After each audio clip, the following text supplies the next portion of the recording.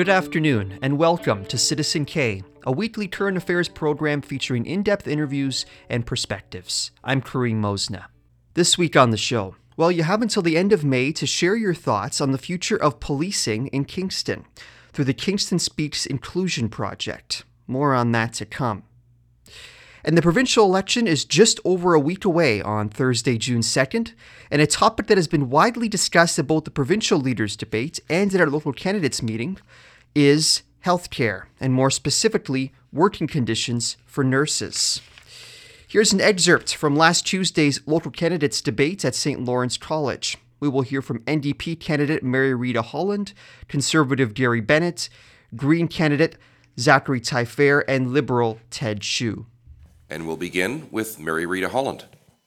Thanks, Bill. So this is an issue I care deeply about as well. I have a PhD from Queen's in health studies, teach health policy there, and the NDP has done a lot of consultation with healthcare workers. We know for sure that the first thing that needs to happen is we need to get rid of Bill 124. That's the legislation that's capped nurses' wages, and we're seeing so many nurses leaving the profession. They're completely burnt out. When you speak to them, as I have at the door, they're overwhelmed. They haven't had a day off, and they're feeling really undervalued. So that legislation is a big part of that. We also, of course, need to increase the supply. So we need 30,000 more nurses here in the province. That's what experts have told us. And we can work towards that immediately by expediting the process of recognizing the credentials of internationally trained nurses. Up to 15,000 of those nurses are available. So we can begin that process and have those nurses start. We also need to improve the conditions in the workplace by addressing violence and mental health needs. Thank you. Mr. Bennett? Well, thank you, Bill. Our policy platform makes it clear that healthcare is one of our number one, and if not our number one, top capital priority. And we've made a commitment to invest over $40 billion in the hospitals and the hospital projects that unfortunately have sat on shelves for years. The one thing we will not do is we will not freeze the hospital budgets of every hospital in this province, which the previous Liberal government did. We're in a rebuilding phase, and we know that. We're in a rebuilding phase because the healthcare system of our province was neglected for years. And we're going to have a renewed focus on it. We've made a commitment to hire more nurses. We're going to educate more doctors. In fact, we're the first government in years that's come along and said we need to graduate more doctors. So even within the Queen's School of Medicine, we'll be graduating 50 more doctors beginning this year. We're going to be hiring more nurses, and we're going to be working on programs that retain the nurses that we have. We introduced a $5,000 retention bonus for every nurse in Ontario, and we'll continue to ensure that our nurses are well compensated in this province. Thank you. Mr. Taillefer, how would your government strengthen our healthcare system for the future? First, we're not going to make cuts to them. Every government so far before us has made cuts to healthcare. That's the problem. We are still rebuilding back from when the last time the NDP was in government. This is the problem. When you have majority governments, they cut. Why? So then they can fill out their pockets.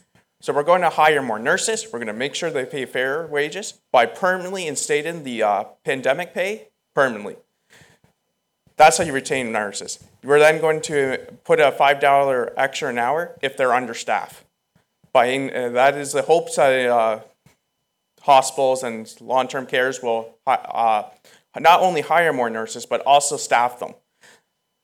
We're going to put more investments into community, into college and university, so that we can have more people fast stream into becoming nurses and qualified nurses. The problem is we made too many cuts and we're still paying the prices. In 2018, we made cuts before the pandemic, and the Ford government may want us to forget about that, but we can't, because the problem is this is why COVID's been so. Oh, sorry. Okay, thank you, Mr. Hsu. One of the issues in terms of matching capacity in the healthcare system is a lot of equipment is idle evenings and weekends. And so we want to hire 100,000 healthcare professionals of all sorts. We want to improve the family doctor situation. I think that will be a priority for whoever is elected the member of provincial parliament here in Kingston and the Islands. The role is not to solve the whole problem on your own, but it's to be part of a team and to provide the political support, to open doors, set up meetings, put pressure on the minister, keep pressure on the minister and the senior civil servants so that the local efforts can succeed. We also want to make sure that as all the parties want to do, except for the Conservative Party, is repeal Bill 124 and allow the pay of nurses and others to increase more than 1% a year, somewhere closer to inflation, hopefully. We want to make sure that mental health supports are provided for all medical professionals, because that is one of the stresses that's hurting our system. To comment on the party's platforms and to provide more context on Bill 124, I spoke with the president of the Ontario Nursing Association and Kingstonian Cathryn here on Citizen K. So Bill 124 is actually way more than freezing the wages of nurses. Nursing healthcare is a female-dominated profession, to be really clear, and they were targeted by a government that is supposed to be elected by the people for the people. But yet the male-dominated professions were not targeted under this. And actually, even if you look at Bill 106, that also was the Pay Equity Act, which is supposed to ensure that everyone is paid equally, male, female. And there was another bill that the Ford government imposed along with Bill 124 that targets a female-dominated profession. And so what Bill 124 really is, it did give them a 1% increase over 3 years, but it took away their right to bargain fairly. And what it did was, it really was a slap in the face to all healthcare professionals, not just nurses. This bill covered all unionized healthcare professionals, but isn't it something that it did not apply for all the non-union people that work in healthcare? Now, if you're trying to save money for the province to pay down maybe provincial debt or whatever it is, why didn't you target all of them? Why did you only choose the unionized population? You know, that is clearly a target. Now, we are involved in a charter challenge that it's unconstitutional. It's taken away our rights to fairly bargain, but it is targeted to a female-dominated profession, and we are also going after that. There's so many bills that impacted healthcare, also 195, that actually took away a lot of the collective agreement that is there to keep patients safe, to be brutally honest. So there's redeployment language in collective agreements, and it's there to ensure where the nurse works, they have the skill and ability to do that. So hospitals across the province have been redeploying nurses to other areas that they have never worked before. So how do you redeploy an OR nurse to a medicine unit? They don't even compare. So the nurse doesn't have the skill and ability. And how is that fair to the patients that are laying in those beds? The language is there for more than the nurse. It's there to protect the people of Ontario. Bill 124, the fact that the Ford government will not repeal it, and the outcome from that is because nurses have felt targeted, not respected. Don't call them a hero. They've been there for the people of Ontario through all of this, and the government has turned their backs on the nurses. How is that right? I mean, and the other thing about Bill 124 that people don't think about is this is also spilling into other areas of employment than Bill 124, because private sectors then can say to employees, well, you know, Bill 124 is out there. Everyone else is only getting 1%, so we're only going to give you 1%. You have to really look outside of the box at how many people that this really does impact. It's clear that this is having a spillover effect. And as you mentioned, you know, nurses being put in departments that they might not have proper training for and feeling, making decisions with being so understaffed. Now, the Liberals and the NDP in their platform have talked about killing Bill 124 and putting in mental health support for nurses. Any thoughts to share on that? Well, mental health support is needed for nurses. In fact, ONA has been advocating that for a long time because our benefits are so limited in mental health support. We have tabled that bargaining period after bargaining period, and it just comes back that, it costs money. We're not going to do that. But think about working in an environment, and, it sounds like a cliche, but you don't send a firefighter into a fire without a hose. A police officer goes to work every day with a gun or a taser gun. A nurse goes into work every day with a stethoscope and a pen. But yet coming through those doors is weapons. The general public would never believe the weapons that come in: credit card knives, machetes, sharps, guns. We've had shootings in emerged departments, but yet we get a pen and a stethoscope. We can't get metal detectors at the doors of hospitals. But yet I went to the CN Tower just before COVID had started in Toronto, and we had to go through a metal detector to go up to the CN Tower. But yet you can walk through the doors of a hospital with whatever weapon. So just think, if that's day after day that you're working, you don't know who's coming through the door, what you're going to be faced with. What does that do to your mental health?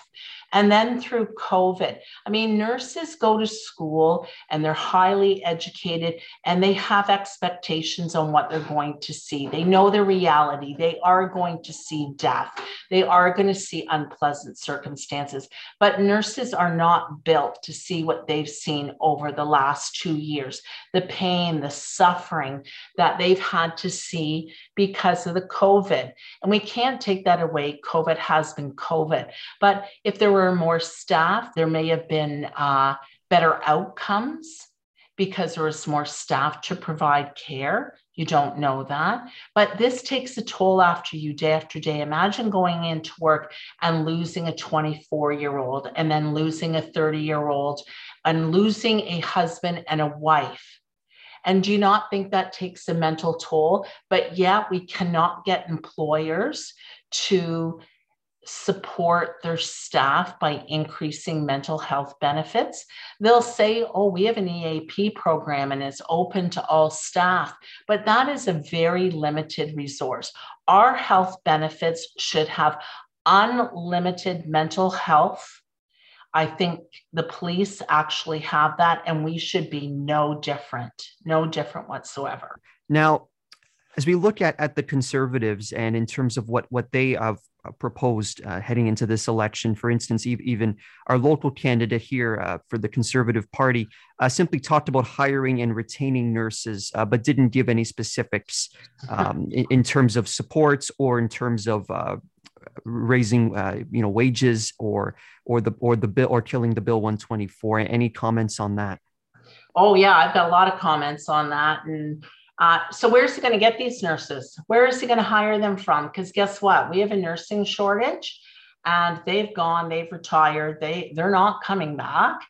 And if they would, they'd have to repeal Bill 24, and they'd have to pay them for what they're worth. The graduating nurses that we have will not even cover the retirements that we have over the province, never mind the 30,000 nurses that we're short now. So you know what? To stand up in a community and say, I'm going to hire more nurses and I'm going to retain them. First of all, where are you getting them from? Because there isn't any. And how are you going to retain them when you are representing a government that passed Bill 124, passed Bill 106, passed Bill 195 that all targeted the nurses? This is not what this is about. I truly believe that they're trying to break the system, and they're going to come back in and be superheroes and rebuild it with a private system. And what is the private system going to do? There's no nurses. There's no nurses. So you're going to take nurses from the public system, you're going to put them in the private system. But what people don't realize that the private system still gets funding from the government. So you're going to rob from the public system. You're going to give money to the private system. People will pay extra to get the services that they need. And And the general population will have to have longer wait times to get their chemo, to get their surgeries, to get into hospital for what they need done, because they don't have private insurance. And then because we do have the working poor here in Ontario, that they struggle every day, 2-family income at minimum wage. Do you think that they're going to be able to afford private health insurance? Even middle class income, do you think they're going to be able to afford private insurance? Or they're going to be putting all their money into that to make sure that their families get what they need. They tried this private system out west and it didn't work, and the government had to bail them out. And then what the Ford government is also saying is that, we're going to give all this money to build hospitals. Not knock yourself out and build the hospitals and put the beds in them. But who's going to staff them? Who is going to staff them? We cannot staff the beds that we have here in Ontario. So how are you going to open up more beds, and especially ICU beds? How are you going to staff them? Because right now we're staffing those beds that should be a 1-to-1. That's why they're in ICU, 1-to-1. And we're staffing them with 2-3 ICU patients to 1 nurse. Or we're staffing them with the skeleton staff, 1 RN to 4 ICU patients and maybe an RPN. And RPNs are an extremely valuable to the people of Ontario, but they are to work with predictable patients. And our province is putting them at risk for them meeting their accountabilities to the college. And that is not fair to our RPNs. It's not fair to do that to them. I'm not sure if you do have any insight in terms of what's going on in our local hospital, the Kingston General, but if you have any insight on that, I'd love to hear it. Yes, I do have some, to be honest. They are grossly understaffed, like all hospitals in Ontario. From speaking to nurses who have reached out that are tired and exhausted, and I mean throughout the whole hospital. The thing about nurses is, there's a lot in the media about Bill 124, and I think people sometimes think it's me. It honestly is not. And we're a small community, Kingston, so our community is our family, and our nurses in the Kingston area, at all the places that they work, they are frightened for their patients, because the staffing is so thin. But it is thin, to be clear, across the whole province. And that is their worry. They want to be there for their community. And they are upset. They're very upset about being sent to floors that they do not have the skill and ability to do, because they can't take care of their patients. And to be honest, they're putting their license at risk. There was an article in the Kingston Wig Standard where they said, well, the nurses will have to choose what care they have to give or prioritize it. You can't say that, because the College of Nurses does not say that. When they are on duty, they are to provide all care. They are advocates for their patients, and it's almost impossible to do that. And no employer in the province of Ontario can tell the College of Nurses anything different, because they set the standards.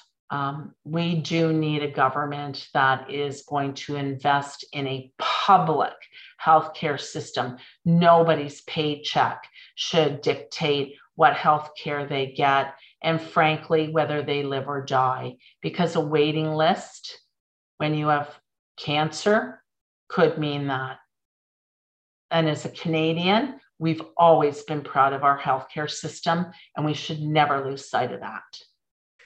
The Green Party and our local candidate, Zachary Tyfair, talked about more investments into education to fast stream nurses into the profession, and also hiring more and also $5 more per hour if it's an understaffed hospital. Any comments there?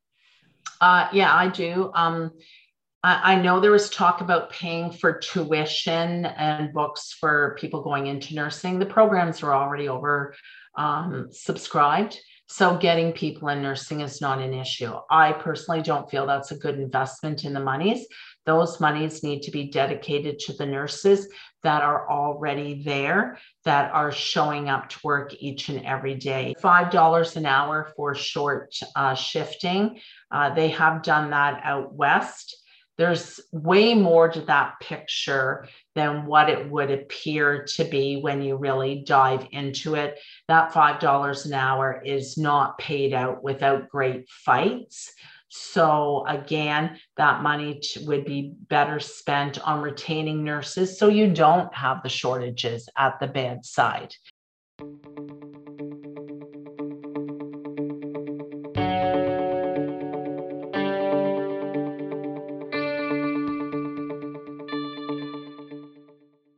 You are listening to Citizen K on CFRC 101.9 FM, CFRC.ca, and on podcast. I'm Kareem Mosna.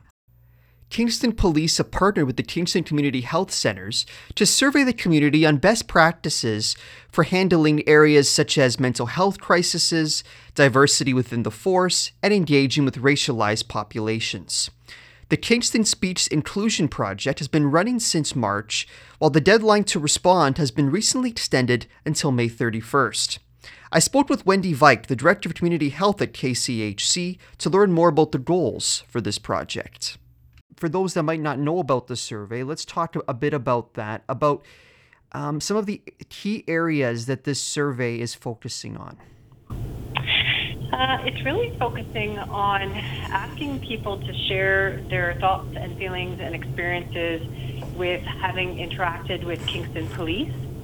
And we're trying to cast a very broad net in order to help inform the police of any change they may need to make in how they provide law enforcement services in our community. And it's really aimed at helping our Kingston residents feel safe and secure in our community. And the reality is that some people don't feel that way when it comes to interacting with police.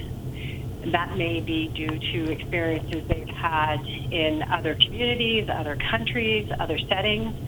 It may be that they feel at times they have been perhaps racialized by police, but it also could be that people don't necessarily have an understanding of the role of police in our community. In some cases, many people have had experiences with police that are specific to them, and other people have had dramatically different experiences.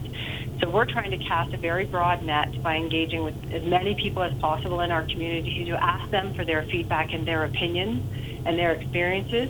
We're consolidating that data in order to help the police take a very evidence-informed approach to changing how they might provide law enforcement in Kingston. This can perhaps be a sensitive topic for some that might have had, a negative encounter as well. Is there some sensitivity in terms of this survey? Yes, and I think for some people there's actually fear around taking part in a survey like this, fear of retribution, fear of negative consequences that could happen. And I think that's why the police have engaged Kingston Community Health Centres as a community-based organization that focuses on social determinants of health and helping people feel safe and well in our community. The police know that we are more or less a conduit to well over 10,000 patients and clients and participants in our various programs. And I think we are able to provide that very safe space in which people can express their opinions. And really, we are applying health privacy standards to that. So in our survey, we worked with Queen. We've hired a researcher who is an expert on equity, diversity, and inclusion and indigenization accessibility. And we've also gone through the entire ethics approval process through Queen's University to ensure that the questions we're asking don't cause anyone to feel any type of trauma or or lack of confidence in how the information will be stored and gathered, and what information might be shared with the police. So really, we'll take all of the information and use sort of aggregate data to help inform the police of changes they need to make. We're looking at areas of diversity, inclusivity, equity, and all of that. I mean, these are obviously some really important areas that are now being studied in so many different fields right now. What was sort of the impetus to start a survey like this to do with the Kingston Police? It's worth noting that the police wanted this work to happen. They also engaged Dr. Anita Jack Davies to look at people who are part of the Black Caucus in Kingston who have had experiences. So they've taken a very academic approach, I think, in many ways to doing this survey. So the police wanted this work to happen. They approached KCHC, and we were more than willing to do this because we feel that it's necessary and important work. And what we're hearing from people who are taking part in the survey who are worried about the experience of some equity-seeking or equity-deserving populations are having with the police. And a key part of the messaging and the theme that we're hearing is to not wait for a tragedy to happen in our community before this work is done. So if we look at the murder of George Floyd or the horrific murder of the family in London, Ontario, this is work that we want to have happen so that police can fulfill their role of keeping our community safe. And so it is a sensitive topic for many, and we have spent a lot of time reassuring people that their feedback is certainly anonymized and would never be shared with anyone other than we will be looking at the themes and trends in the data that we collect. I would imagine areas such as racial profiling or mental illness would also be something that would be touched on in light of what has been going on in the world as well. Absolutely, and I think it's important to also note the intersection of some of those circumstances. People who are racialized, also neurodiverse people, and the mental health theme. I mean, these pieces apply to all of us in all demographics. And so helping the police become more informed of changes that need to be made, but also our community. I can share already that we are hearing repeatedly, as many other communities have, is that mental health supports need to be in place prior to law enforcement in many cases. So when someone is in crisis and somebody calls 911, what's the right response in our community to help people feel supported and well and safe?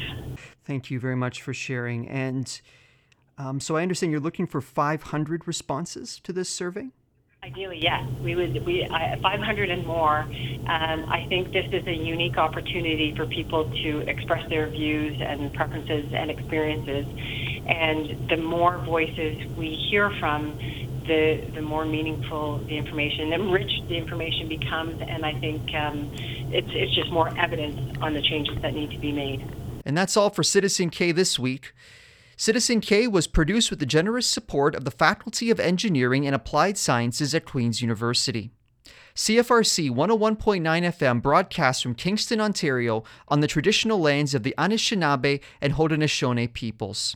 Thank you for listening. I'm Kareem Mosna.